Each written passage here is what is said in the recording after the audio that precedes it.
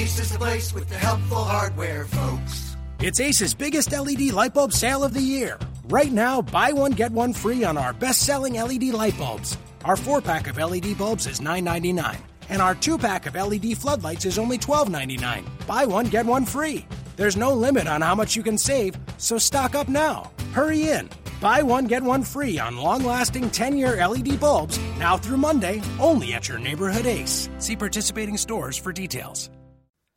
You are Locked On Warriors, your daily Golden State Warriors podcast. I am Daniel Wu, your host, and so proud to bring you your team every day. And considering it is a big game and the specific timing of everything like this, I really wanted to do a preview for Warriors Thunder, big Thursday national TV game with basketball implications, outside of basketball implications, just with everything that's gone on. And the perfect guy to talk to is Fred Katz. He writes for the Norman Transcript, and he's also the host of Locked On Thunder.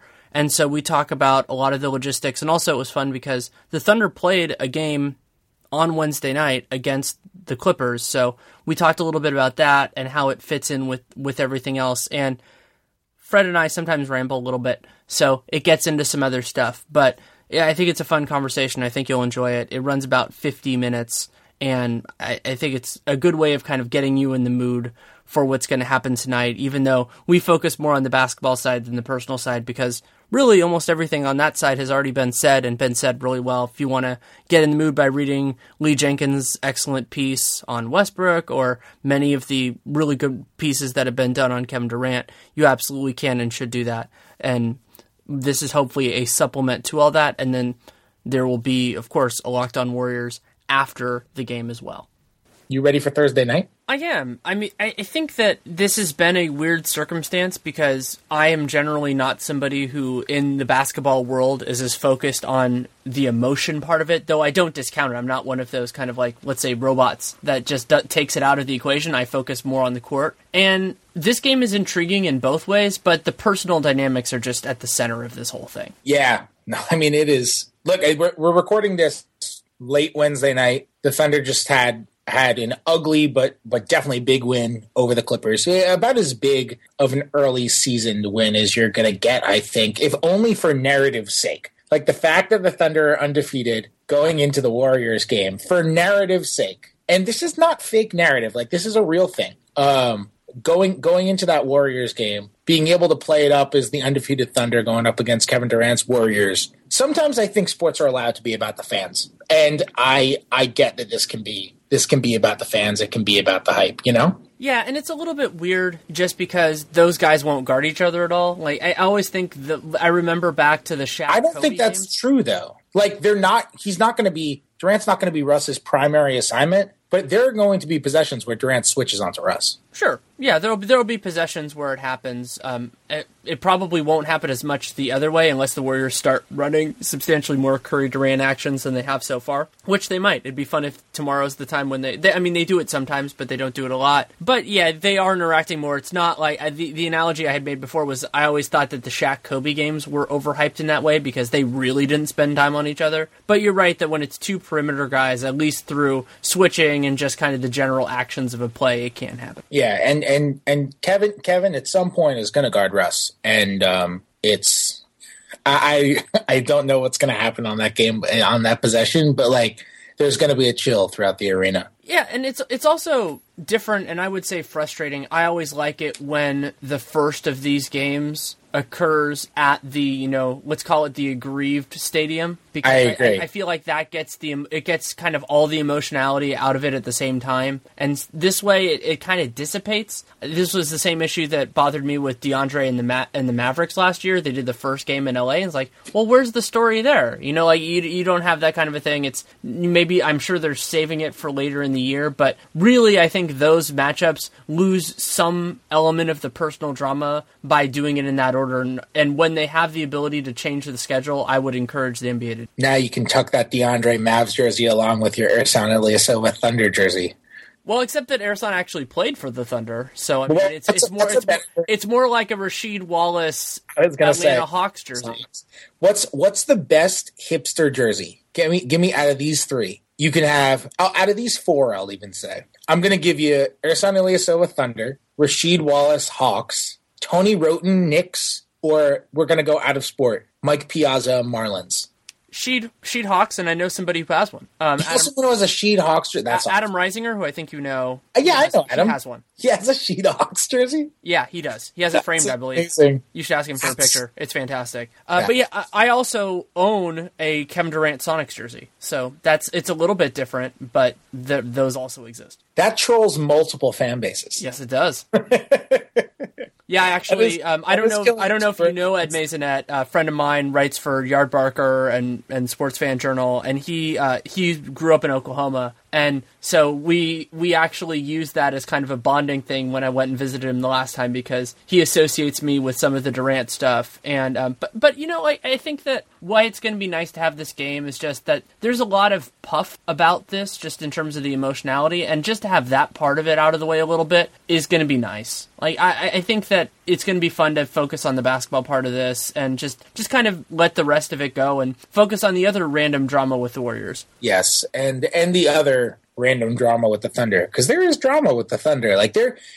From a purely basketball perspective, maybe this is like one of my biases being a beat writer. I'm just around the team so much, and I have to force myself into discovering interesting storylines because there are just so many days in a season. There's so many days that I have to write, and maybe I just convince myself that things are interesting. But I think this is one of the most interesting teams in the league, just from a purely basketball perspective, from the way that they're trying to come together defensively, from a lot of new guys in the rotation, from what the heck Russell Westbrook is going to do this year. I think there are a lot of really interesting purely basketball storylines on this team. Certainly, and one parallel between these two franchises is that there's an underrated amount of turnover. Like, you think about it, because some of the definitive pieces are the same. So for OKC, that's Russ and Steven Adams and Enes Kanter, and all those guys are pretty much playing the same roles they were last year, at least largely in terms of, minutes and that kind of stuff. And Andre as well. Yeah, and Andre as well. And then for the Warriors, Curry, Clay, Draymond, Andre Iguodala, those guys are. But what I think has been a big takeaway for the Warriors so far is that not just Durant, but the overall turnover in everything else. Guys like Zaza Pachulia, David West, even Ian Clark is playing a different role because he's basically replacing Barbosa. That's having a major impact in terms of the way that they're kind of not syncing up exactly, though the Portland game really did kind of turn that around a little bit because they had this ridiculous third quarter and blew out a very talented Portland team. So let's talk about this Warriors team a little bit. Let's talk about some basketball, because I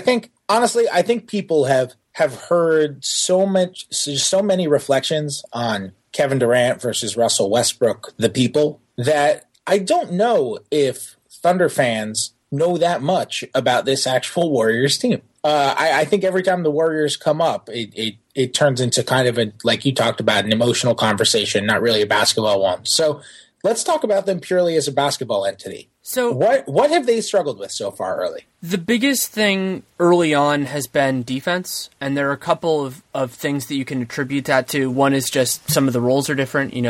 Kevin Durant is a very different player than Harrison Barnes, and they have different strengths and weaknesses. But the biggest part is that last year, the Warriors at center, when it wasn't Draymond Green, it was Andrew Bogut and Festus Ezeli, who are both rock-solid defenders and shaky offensively. This year, they're playing Zaza Pachulia and David West, when both of those guys, they've looked okay offensively. They both had hit-or-miss games. But defensively, they both look, early on, and this can change, as you know, they look a step slow. And that's a problem because that center position went from being a defensive strength to being a defensive weakness, and they didn't have a corresponding shift anywhere else on the floor. Yeah, that's a thing that people have talked about how they're going to struggle with rebounding. I always thought that Bogut was honestly underappreciated there, because people talked about how they're always so small and size is not important to them. And it's like, no, Andrew Bogut, he may not close out every single game, but Andrew Bogut was tremendously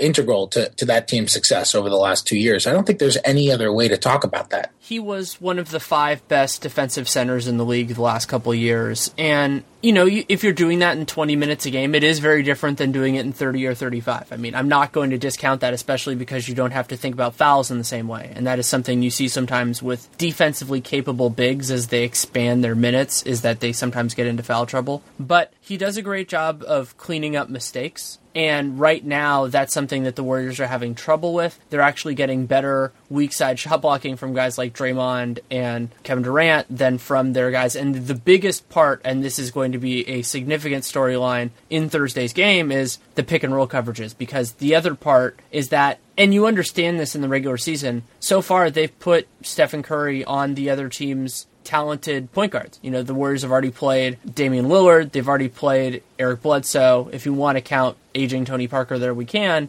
And he has struggled in that capacity. It could be that he's not all the way back from his injury. It could be just that, you know, those are matchups that are hard for him. Damian Lillard is a guy that almost everybody struggles with. So what that leads to is this kind of exacerbated problem where Curry isn't the greatest pick and roll guy right now. And if it's a 1-5, Pachulia and West aren't the greatest pick and roll guys. So it's just creating a lot of seams. And that, however, it should be noted that, and this was really crystallized in the game against Portland, when the Warriors went to the small lineup, the death lineup, whatever you want to call it, to anything with Draymond at center, they've done well the whole year. So they're allowing less than a point per possession when Draymond is on the floor and Zaza Pachulia is not. So that gives you an idea of what they can do, but that also leads to more minutes with Iguodala, who's awesome defensively. And so there are ways to fix this. It's just that they haven't really employed them yet because it's too early to make big changes and potentially alienate dude. What do you make of the fact that their passes per game are like way down?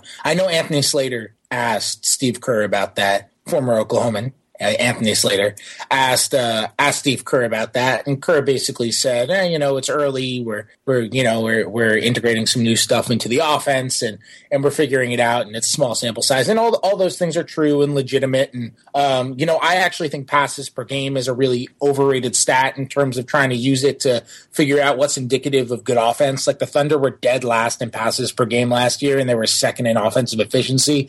It's not a great indicator of necessarily good offense, but it is a decent indicator, at least, of style. And when you're down, I forget what the exact number is, but they're down a lot in passes per game. At least there's a change of style, not necessarily effectiveness, but at least style over that small sample size. So why do you think that's happened? They've done a little bit more iso ball than before, which is a meaningful change, and there hasn't been as much implementation of like kind of those more weavy sets. And so like if you think about the way that a weave works, usually you have like a whole bunch of different passes in those sequences. They did a lot of that with Andrew Bogut because he was very good at it, and Pachulia can fill that role if you want him to, but you don't really have to do that. You do things differently. But as you said, the more important measure is the quality of shots that you're generating. And one of the massive changes that happened between the Pelicans game, which was a struggle, a slog that they ended up winning, and the Suns game was that in the Suns game, they still missed a ton of shots, but they were good shots. And that was kind of the early indicator that things were starting to get better. Klay Thompson still has made, I think it's 10.7% of his threes this year. So you still have that kind of an issue,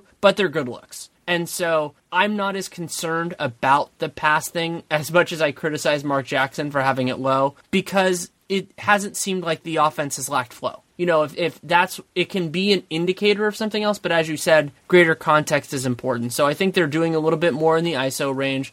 Durant, as you know, he can get very comfortable in that when he gets a mismatch, generally speaking, the shot's going to go up, and that's a good thing. You want that shot going up because he's a great isolation player, great post-up player, however you want to split that at him, you can. And that leads to something different. And also, they aren't running as much, like, even though the Warriors ran very little pick and roll last year, actually, it's a little bit overrated. I think they were in the bottom third of the league, maybe even deeper than that, in number of pick and rolls. But when you think about a Curry-Draymond one, which was the centerpiece of when they actually did that generally involved at least 2 or 3 passes, because it would be Curry to Draymond, Draymond to somebody else, and maybe another one. And now they're not doing that as much, and so they don't have as many of these, like, spillover possession kind of things like that can really boost up your average. You know what people need to do? People need to stop using the term. I know you didn't just do this, but you triggered me on one of my pet peeves, which is adjacent to what you just said.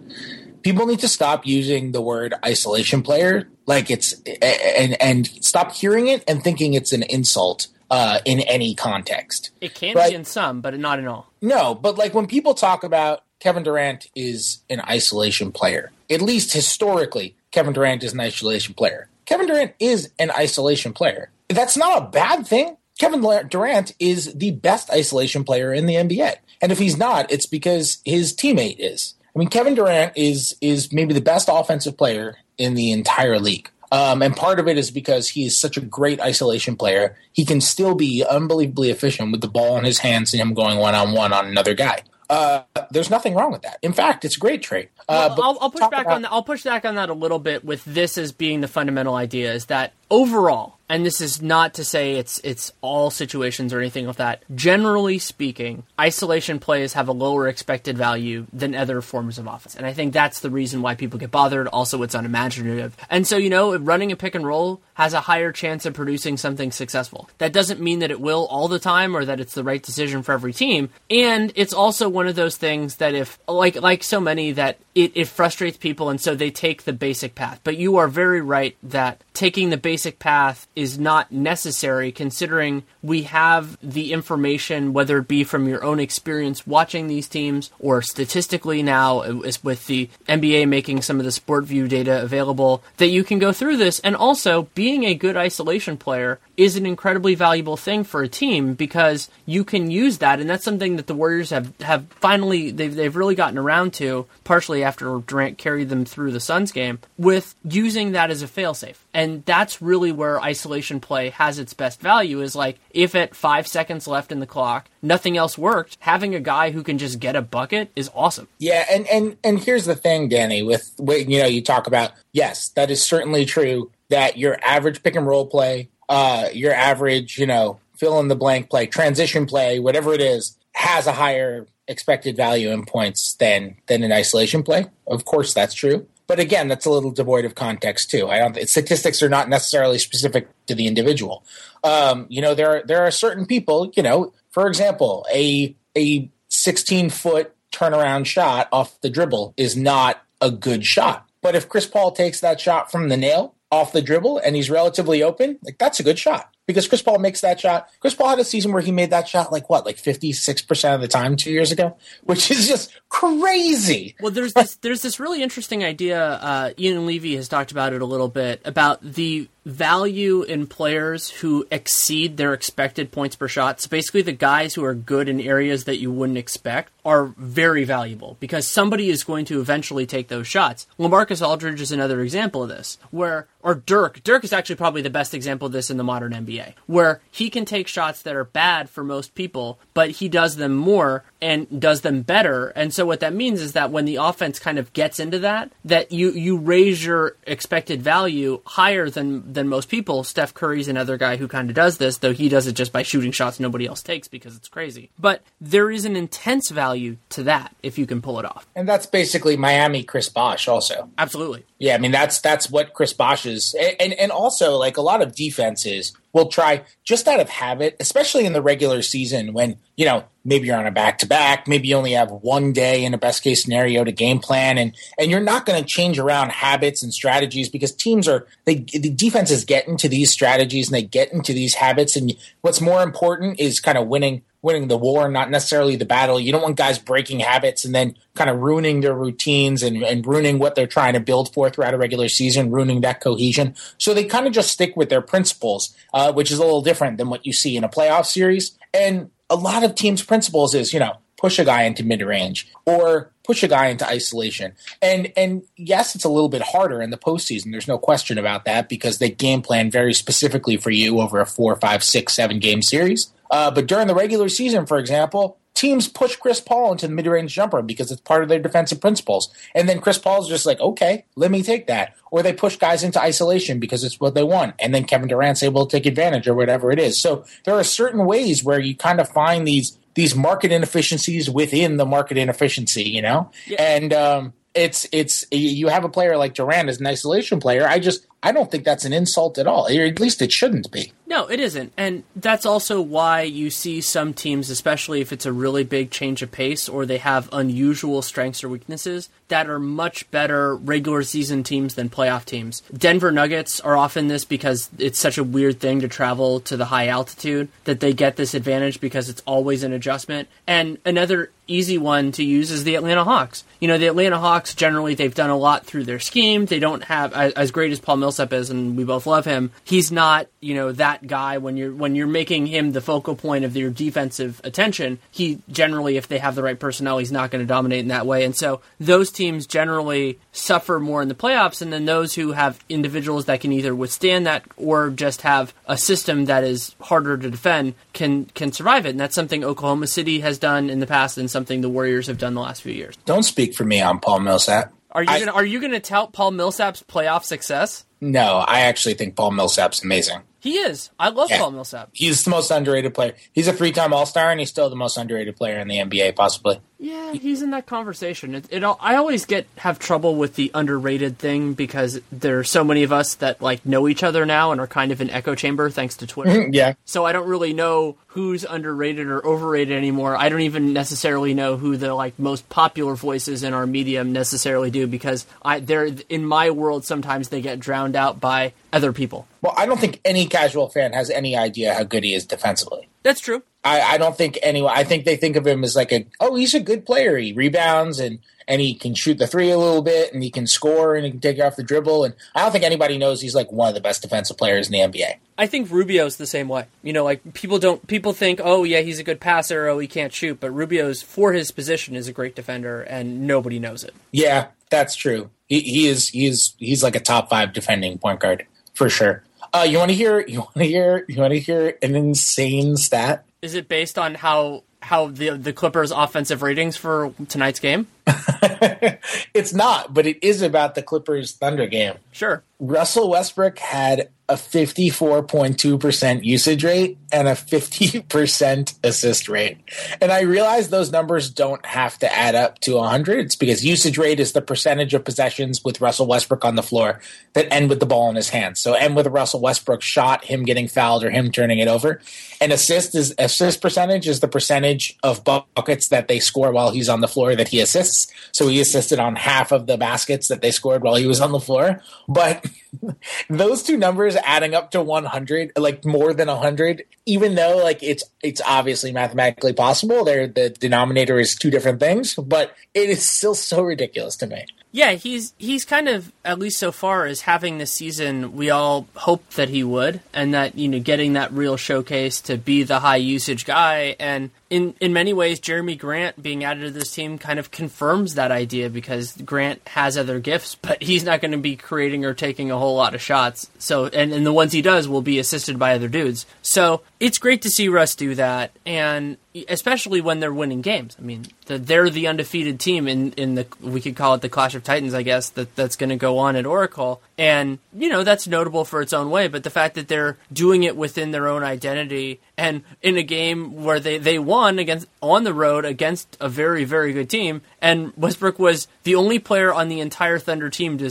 score in double digits. Grant played well tonight. He did. He played a good game. He played legitimately well. It was funny watching him because he clearly had no idea what he was doing, where to be, what to do. And of course, nobody would. He literally has not even had a practice with them. He had a walkthrough at shoot-around this morning. He flew into Oklahoma City. He had a walkthrough at shoot-around this morning. He, doesn't know anything. He hasn't had a practice. He's not going to have a practice tomorrow. He's going to have film in the morning, and that's it. They do 20, 30 minutes of film in the morning, and that's it.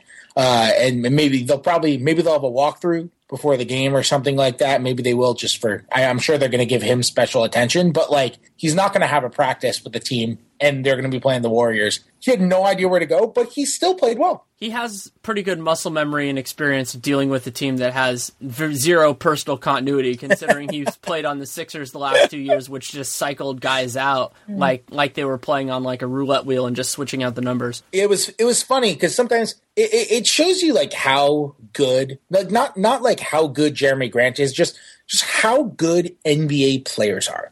Because so there was a play in the game where Joffrey Laverne was in at the elbow and had the ball, and Jeremy Grant was kind of in the corner. And clearly he was supposed to cut. He was clearly supposed to baseline cut. His guy was asleep. He was supposed to baseline cut. And Laverne was even about to, just in the rhythm of the offense, throw him a bounce pass to he was supposed to be cutting baseline. And as he's about to release it, he kind of stops, and Grant was turning the corner and coming around for a dribble handoff in the exact opposite direction. And Lovren was just like, oh, and just kind of hands it to him like behind his back. And Grant just went one dribble to the hoop for a layup. And he still got the layup. And I was like, over DeAndre Jordan too. And I was like, NBA players, Jeremy Grant could not have made more the wrong play. And again, this is not like him not. This is nobody can do this. Like, these guys have gone through training camp together. They played 3 games together. They've gone through offense. Jeremy Grant hasn't gone through any of this. This is no knock on Jeremy Grant. Nobody could know this, like, unless you're telepathic. It's just amazing how sometimes I'm amazed by how good NBA players are that he can just kind of walk in and still end up finishing layups over DeAndre Jordan, having no idea what he's doing on the court. Mark Jackson used to talk about that all the time, and about the idea that, good players can play, you can just throw them on the court. And as much as it irked me at moments, just because there is a lot of coaching and development that can really help, there is a truth at the core of that these guys can really figure it out. And, the Warriors have gone through that at various moments. You also see this just with the guys now having the experience on, like, the AAU circuit and just going through all the stuff, like the youth tournaments and everything like that, where they're just playing with random guys. They develop some continuity and some friendships, but they get into that, and they're not running a whole lot in terms of plays then, but you do get used to, okay, what do I do in this circumstance? But that does tie in to a degree with the Warriors and the idea of how long it's going to take for this team to gel and to figure things out. And what has been a kind of a point of this season so far is that there's this early threshold that you can reach just by having a lot of talent. And so the idea basically being that you can carry yourself through, you can do well enough, and that's part of the reason why I thought they were going to win a lot of games this year, even if they didn't figure it out early. But there is another level of understanding, which they are clearly not at all the way, which is, trying to get guys the ball in the right spot, and just like, okay, if I pass the ball to X player at this point, he's going to shoot the ball and he shouldn't shoot the ball, or I'm going to do that sort of thing. And that comes with time. I've said like 2 to 3 months is probably right around where that's going to come in. And so you start out in that kind of Mark Jackson, Jeremy Grant land of just figuring out everything at that stage. And then eventually you reach another level where you can do more of the right decisions innately than you could before. I know you referenced this like 5 minutes ago, but I just did look at the Clippers starters' offensive ratings, and they were not impressive. Well, yeah, when it looks like you're going to score, when they're on pace to score 70 points per 100 possessions, especially considering 2 years ago, the Clippers had the number 1 offense in the league with basically the exact same guys. And 3 years ago. Yeah. Last year, I think they were 3rd or 4th or something. But There were six. But they were dealing with a bunch of injuries. Oh yeah, I forgot you're still a Clipper aficionado. Would that no, I'm actually not a Clipper aficionado. Like I say I grew up a Clippers fan, but I'm really not. Like you lose it when you cover the league. I lost it I'd say I lost it like a year and a half. But what I'm saying is you still pay more attention to them in that way. I'm not talking about rooting interest. I'm talking about just that they pique your interest more than maybe some people. Yeah, I think they're an interesting team. Like as a basketball fan, like I love watching them play because I think I love watching Blake Griffin. And DeAndre Jordan is my favorite. I don't think you loved watching Blake Griffin tonight. No, he was not good tonight, which was surprising to me because I thought this was a really good matchup for him. DeAndre Jordan is also... I don't think DeAndre Jordan is the best dunker of all time. I think Vince Carter is the best dunker of all time. But DeAndre Jordan is my favorite dunker of all time. He's very impressive. Like, he's impressive in a very...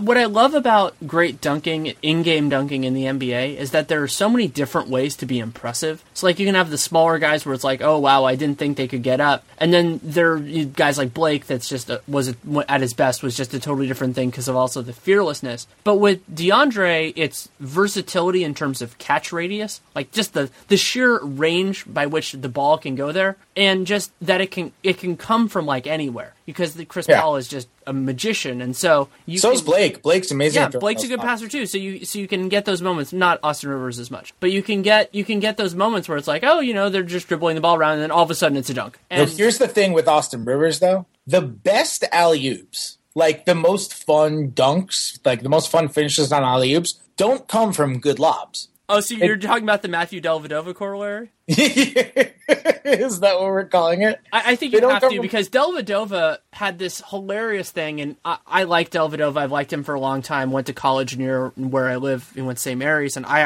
advocated on the radio for the Warriors to sign him after he went undrafted. But his lobs are incredibly weird. And there were times watching the Cavs last year where I was legitimately unsure if he was shooting the ball or lobbing it to Tristan Thompson. And that question amused me to no end. He's good though. He's a good player. Absolutely. He gets either too much crap or too much praise.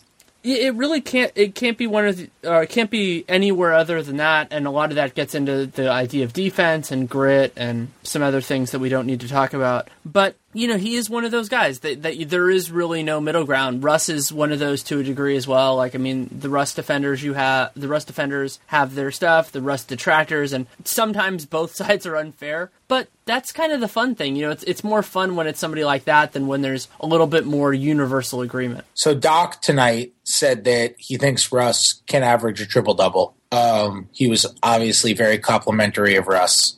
I wonder how much of that was him really believing Russ can average a triple-double, and how much of it was him thinking, I'm just not giving him any sort of bulletin board material. I think it's both. Do you want me to explain why he won't? Yes, please do. The reason is something basic, and for Oklahoma City Thunder fans who are on this, I love Russell Westbrook. I've known him for a while, but I just like watching him play. I've liked watching him play since he was a freshman in college. But the problem with averaging a triple-double is that you need the high-variance games to balance out the low-variance games. And the problem with that, especially in terms of rebounding, is you can't just pick up 11s and 12s. You need some 14s, 15s, 16s there to balance the nights like tonight where Russ had 6 rebounds. You're going to have those either through playing time or something else. And he's just not going to get those kind of opportunities, especially at the point guard spot. As great as he is as a rebounder for that position, you don't do that. And that's the difference between rebounding and assisting for a guard. You can see sometimes a point guard can get a 16, 17 assist game, but it's very hard to do that in that rebounding capacity. Yeah.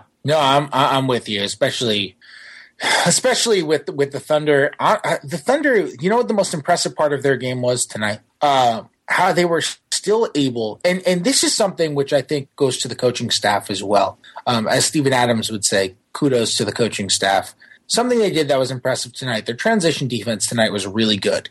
And they have a roster. In terms of their roster building, they're all in on offensive rebounding. They're more in on offensive rebounding than any other roster in the entire league. When you got Kanter, you got Adams, you got Laverne's a good one. They had Ilyasova, but even Andre Robertson was 3rd or 4th in offensive rebound rate among wings last year. Russell Westbrook obviously is one of those guys, and they did a great job. It's really hard to balance the concepts of offensive rebounding and good transition defense. It's really hard to be you can be competent in both those things if you weigh them well, but it's really hard to do them both at a really high level consistently throughout the year. And the Thunder, I don't know if they're going to do them consistently throughout the year. I think they're going to have some transition defense problems, and they had that against Phoenix, I thought, for sure. But tonight, they got some offensive rebounds. They had their perimeter guys getting back. They had their guys from the corners getting back. And they were able to defend really, really well, match up really quickly, set their defense relatively often against a team that's really good in transition, and still get the occasional offensive rebound at a pretty decent rate. And I thought that was maybe their most impressive balance of the entire night against the Clippers. People often think of it as kind of like a catch-22, or actually more accurately, they're mutually exclusive, and so you're picking one at the expense of the other, and the best players and the best teams minimize that kind of duality, the idea that you can go after both, and the most obvious way to do that is to rely on a single offensive rebounder, because if you have 4 guys back, you're fine, and that's what Detroit does. Detroit is one of the best transition defense teams in the league, but that's because they have one guy on the offensive rebound, on the offensive glass, and he's just better than anybody else at that. But what Oklahoma City deserves a lot of credit for is that generally they do it with 2, and so that puts a lot more strain on the 3 guys that are back. But, generally speaking, they play that second crasher has enough athleticism that unless the other team really pushes it hard, they're not going to get that advantage for very long. And so that's how they can do it, because one of the advantages of drafting and trading for so many athletes is that you can treat that differently than another squad, because if it's Russell Westbrook, he's going to get back like a madman if he doesn't get the rebound. Yeah, that's going to be an interesting storyline to follow with the Thunder all year round. The transition defense. I think there are going to be some nights where it does them in. I think they could struggle. And there are going to be some nights where I mean, I didn't know that they could play transition this quickly. This was very clearly their best defensive performance, and not just in transition too. Like Andre Robertson had an incredible defensive game tonight. He was awesome. Victor Oladipo had easily his best defensive game. There was no question about that. He defended JJ Redick really well, and JJ Redick's off to a slow start. Like JJ Redick airballed an open 18-footer tonight. It's like, what? JJ Redick doesn't do that. JJ Redick's one of the absolute best shooters in the entire league, and he's gotten off to a bizarro start because he's just a really good player. One thing on that note I want to mention is that the NBA has not incorporated the SportView stats from Thunder Clippers yet, and Oklahoma City was already the number 4 team in the league in transition defense in terms of points per possession. Yeah, I don't like that stat though. Yeah. Here's why. There are a couple of reasons why. Here's my main reason. There are a few reasons why. Even ignoring the fact that they don't really classify things well on that. They often misclassify, transition and whatever it is. Like the post touches, the definition of a post touch is weird. If you can't dribble into a post touch, it's only a catch within 12 feet. So like none of Russell Westbrook's actual posts count. They all count as isolation. So that play data is a little bit noisy to me. And specifically, like a lot of teams like Phoenix, for example, wasn't running transition to score in transition. They were running transition so they could get mismatches. And then they were scoring in the secondary break, and they were scoring later in the shot clock after trying to exploit mismatches. But that was led because the Thunder didn't get back in time in transition. But that was, a pick and roll score, or a post up score, or an isolation score, and not transition score, even though it was because of their transition defense. So those kind of stats can mislead sometimes. I'm not always into them. I agree with you. And however, in the case of the Warriors, it does reflect it because their transition D has been pretty awful. So yeah, I mean, look, here's what they're good for. They're good for looking into, and Billy Donovan says this a lot. I think he says it really intelligently. They're great to look at, to ask a question, and then you need to find out what the answer to that question is. So you don't look at it to find a conclusion. You look at it to ask the question, okay, why are they fourth? And then you watch for why they're fourth, and you find out why they're good at certain things and why maybe it's misleading that you're fourth, and you go through it and you see, certain things they did well tonight, getting back, matching up well, kind of thwarting the Clippers to get there, to get to the basket quickly, picking up Chris Paul really quickly, Andre Robertson finding JJ Redick or Oladipo finding JJ Redick really well in transition. Like he was really trying to get open for 3 in transition. They were finding him really quickly, picking up Blake and DJ and that kind of stuff, which they all did really well tonight. And then there are the other issues too. So you kind of have to look in, you have to ask the question, okay, why is this? And then you have to go back and find it. But it's good for asking questions which maybe you wouldn't find otherwise, because every once in a while you find stuff and you're like, oh, why are they that high? And then you look into it, it's like, oh, I guess they are doing this pretty well or pretty poorly or whatever it is. Yeah, another analogy for that I think is good is when people will talk about the kind of like the stat darlings at small schools, and it's not necessarily saying, oh, that player's good. It's saying, oh, you should look at their film. And so Jeremy Lin was one of the prototypical examples of that. Like he was a darling of a lot of the advanced stat models, and that doesn't mean he's going to be a great NBA player. It just means maybe there's something there that's worth looking at. Right, for sure. So what's... Well, I was going to ask you, what are you what are you looking forward to tomorrow? I was literally going to ask you the exact same question. We talk too much. That's really the only answer to what just happened. We didn't outline any of this podcast. So, what are you looking forward to tomorrow? I'm looking forward to the most. Having like good fish. I had sugarfish today. I'm not even talking about basketball. I had sugarfish today. Holy crap, that sushi was amazing. Hopefully they can be a sponsor of a very limited value sponsored of Locked on Thunder. That would be really fun. Danny, do you know what's opening on Saturday in Oklahoma City? Is it actually happening? It is actually happening. The place where we ate, I think, 4 times during Summer League, even though we were only there together for like 2 days. Correct. I was listening to the radio the other day and I heard the grand opening of Capriati's and I got so pumped. I think it's like free Bobby's for the first 100 people there. I get back on Friday. It opens Saturday morning, 10 a.m. I might go. Yeah. I might go. I feel like you kind of should. I know. But so I'll actually talk about basketball because I'm a boring person and want to. But one of the things that I'm most excited for is Andre Robertson guarding Kevin Durant. It's something we've never seen before. It's something that could be, Robertson is an underrated defender. He's someone that has strength in a way that could work, and that you're not going to give him any help responsibilities if that's the assignment. So I'm very excited to see how the Thunder, if they can take advantage of the Warriors' typically shaky kind of new center rotation, and also whether the Warriors go small much against the team they could potentially face in the playoffs. Like, I think that generally speaking, you see teams, we talked about this a little bit earlier, but you see teams go vanilla early in the season, partially because they want to and partially just because it's a good idea. And so will they pull any tricks out of their bag? Because they have them. They did it a fair amount against the Blazers. They did it a little bit against the Suns. Because Oklahoma City is a team that you force into some tough choices that way, and that's something we saw in the playoff series. You know what? I'm curious to see. I think Robertson's a good one. In all seriousness, we've been saying we want to talk about basketball, so I'll give a basketball answer.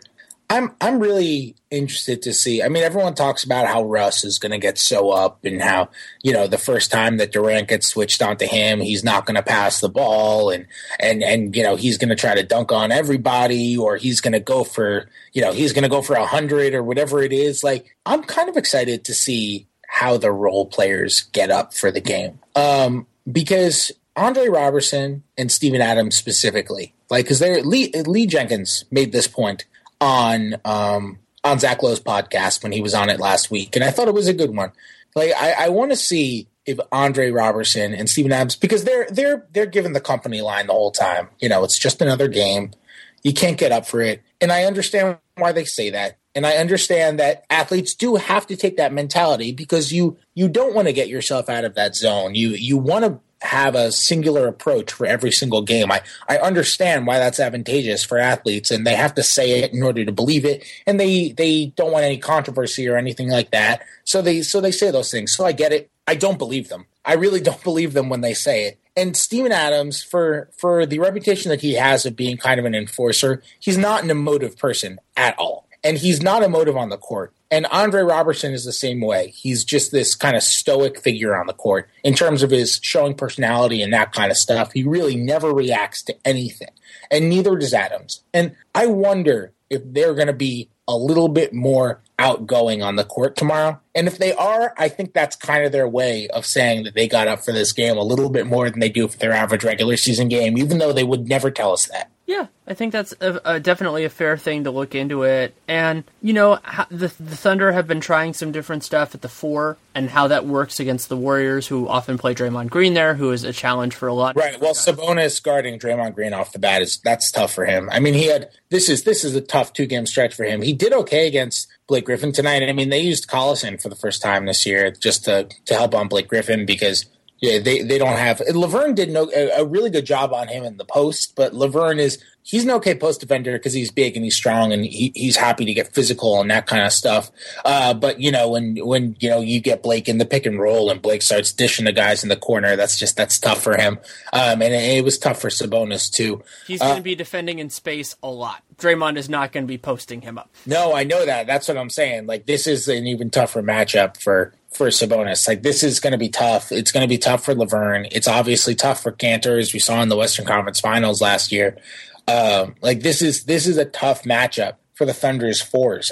This is a game where maybe we just see Jeremy Grant as a 4 more than a 3. And then the Warriors just back off him by 20 feet if he's at the 3-point line. Yeah, maybe, but you got to pick your battles. The Thunder have a lot of specialists, man. They have a lot of either all offense or all defense guys. And maybe they don't guard him or they don't guard Robertson. And I realize that you put those guys in the game together at the same time, and that's not ideal spacing on offense, especially if Russ and Oladipo are not the greatest 3-point shooters in the entire world, and Adams doesn't step out. But that's a lineup that can switch on everything, which is something that you kind of want to do against the Warriors. And you can switch your guy, you can switch everything on that lineup. And maybe I'm not saying you play it for 15 or 18 minutes, but maybe you try it. You see how it is.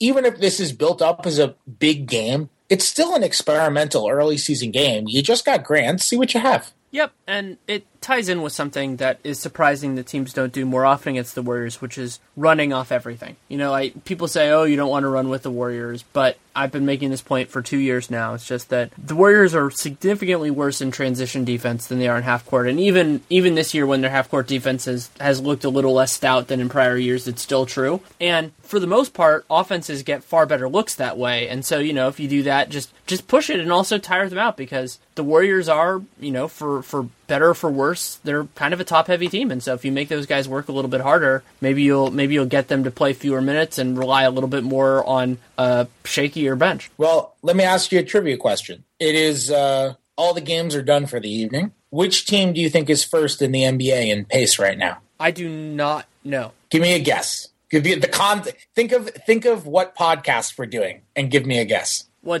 it's not the Warriors for sure, so I'll guess the Thunder. And who do you think, you're correct, and who do you think is number 2? Houston? The Warriors. Oh, really? I thought they were a little bit further down. Oh, the Blazers game kicked up their pace, that's right, because that game was kind of a little bit of a weird one. This is number 1 versus number 2. The thing is, the Thunder are going to turn it into a running game, but they're not going to do it because it's their strategy against the Warriors. It's because they've been playing at a crazy pace all season. And part of it is because, they have a lot of guys on defense who are aggressive in passing lanes, and they want to get out running with live ball turnovers and steals and all that stuff. Part of it is also because, like we said, they don't have a lot of shooting. But if you play that lineup that I was talking about, like that one and other ones where you can switch and you can force turnovers and that kind of stuff, if you do get out running, then you kind of negate in some ways on those transition possessions that you don't have shooting, because you can just get to the basket real quickly and try to get a layup. You don't worry about spacing, because in transition, the floor is already spaced. That's why what the Warriors do when they went to 3-point line is so difficult, because you're spacing what is already spaced, and it's like doubled spaced. And so they're going to run, but they're not going to run because it's the way to beat the Warriors. They're going to run because it's just in their DNA. Certainly fair. It's going to be really exciting to kind of see how all that shakes out. I'm excited for I'm excited for the environment. It's going to be crazy. It's going to be fun. Not going to be as crazy as that baseball game. Well, yeah, but I mean, it is going to be different than the baseball game, because that baseball game was like, I think it was like a 60-40 crowd, because there were just a lot of Chicago people, so 60 Cleveland, 40. And tomorrow's crowd is going to be, let's say, like 95-5. I think that Clippers crowd was like 60-40 Thunder. It's an LA game on a Wednesday. That sort of I know. It's just like amazing to me that the Clippers still do so poorly in that arena. Well, it's crazy to me that when I talk to my LA friends, they still say that it's still, to many of them, it's still a Lakers town. And yeah, it's of course, there's no question it's a Lakers town. I mean, granted, they did win tonight, I believe, but it's just crazy considering the Clippers have given them so many reasons to love them, and the Lakers have given them so few. But we know that love isn't always fair, love is blind, and that's really what's still happening in LA sports. Yeah, I mean, think about it though. Like they moved to LA during the Magic Johnson Lakers. And then we're so bad. So like they were deliberately bad as well, which is a very different thing than just being bad. Is like the idea of basically like saving money, thinking that you're going to take advantage of the revenue sharing and all that kind of stuff. Like that's a really hard team to be a fan. Yeah, and like it's the equivalent. I was talking about this with, you're friends with Jovan, right? A little bit, yeah. Yeah, so Jovan Bulau is with ESPN now and is, I guess, a mutual friend of ours. And I was talking about this with Jovan today. Like, it's the equivalent. The Clippers just randomly moving to Los Angeles in the mid-'80s is the equivalent of a team basically moving to, like, San Antonio right now and then becoming the worst franchise in all of sports. Why in the world would anybody jump from being – it's a different market, obviously.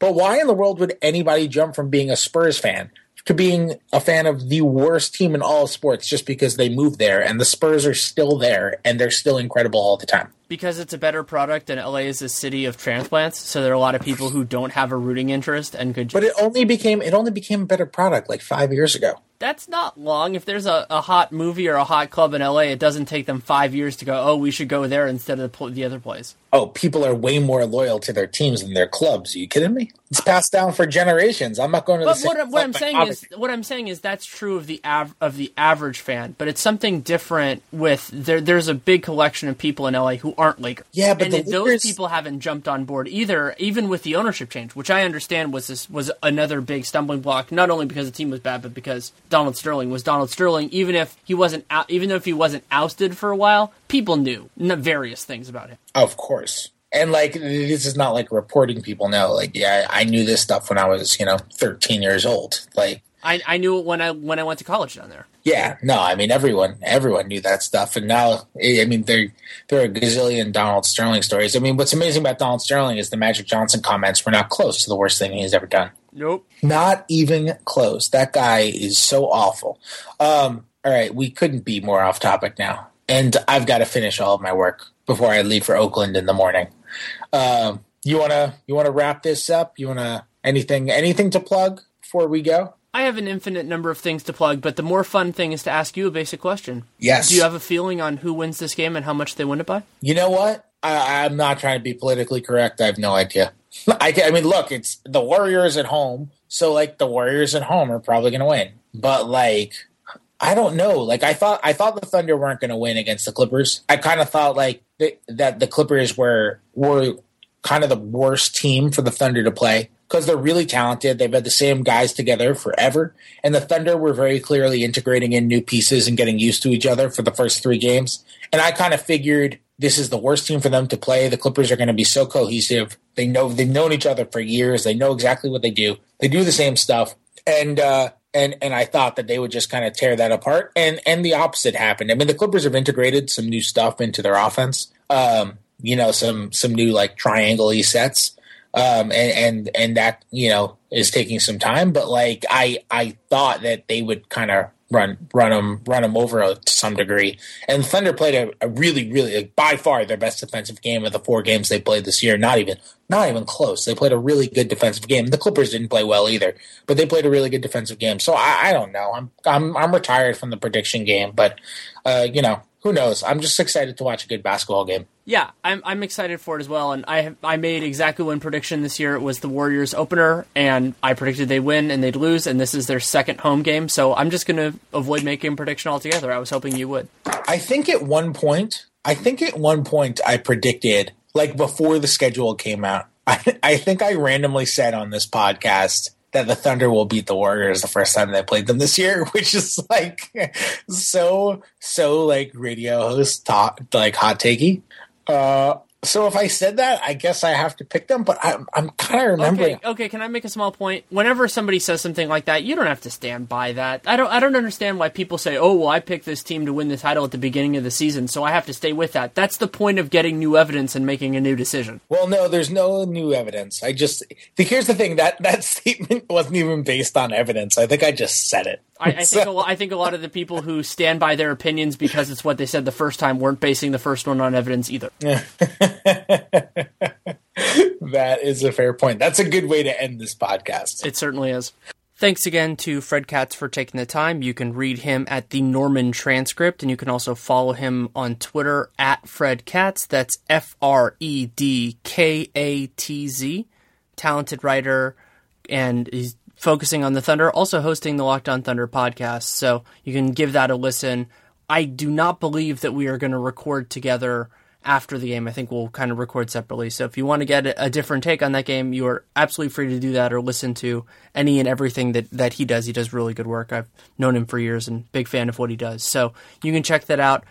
I am excited for the game, and Portland made me more excited because we saw that the Warriors do have that defensive gear in them. Before, it's just kind of like, oh, it's another game, another test of everything else. And also, the Thunder are playing better than I expected. The win against the Clippers today was an example that they can do more than just, survive against bad teams, which is what they did in their first couple contests. And so it was an impressive display in that way, and it means that also given light to how well the Warriors played against Portland, that these are 2 teams that have kind of figured it out a little bit in the last couple games. And so it is early, so you don't want to read too much into it, but that makes it more intriguing, makes it more exciting, makes it something that we can grab onto a little bit more. And so I'm excited to see how that turns out. If you want to see more from me, though, my current writing is more about that Blazers game. You can check it out at The Athletic. I also have a piece coming out on the James Harden trade, actually going back and kind of connecting a few of the dots from a CBA perspective. That will be going up at Sporting News. It should be up by the time most of you listen to this, so you can definitely give that a look as well. So if you have any feedback on the show, good, bad, indifferent, at Danny Leroux on Twitter, DANNYLEROUX, Danny Leroux NBA at Gmail. Really do appreciate every kind of piece of feedback that we get, because the idea is to make the show better, and that's why I ask for it. I wouldn't ask for it if I didn't care, because I do not want to waste your time in the podcast and anything else. So that is something that is important to me, and I do take, even if I don't incorporate things, I do listen to them and I think about it. So appreciation all around for that. And if you want to support the show, you can go to your podcast player, subscribe, download every episode, leave a rating, leave a review. Really do appreciate it. And also, even though they didn't advertise on the show, a great way to support us is I did my first read, because they're a brand new sponsor of the show, for SeatGeek, product I really like. Download their app and use the promo code LO Warriors. So that's L, then O for Locked On, and then Warriors. And you can get $20 off your first order. So you win by getting $20 off and trying out a cool new product. I win because it says that that you came from us, and SeatGeek wins because it's another person who uses their product. So it's something that can be a mutually beneficial thing for all sides, and that is exactly what I love doing in this business. So thank you so much for listening. Take care, and make it a great day. Ace is the place with the helpful hardware, folks. It's Ace's biggest LED light bulb sale of the year. Right now, buy one, get one free on our best-selling LED light bulbs. Our 4-pack of LED bulbs is $9.99. And our 2-pack of LED floodlights is only $12.99. Buy one, get one free. There's no limit on how much you can save, so stock up now. Hurry in. Buy one, get one free on long-lasting 10-year LED bulbs, now through Monday, only at your neighborhood Ace. See participating stores for details.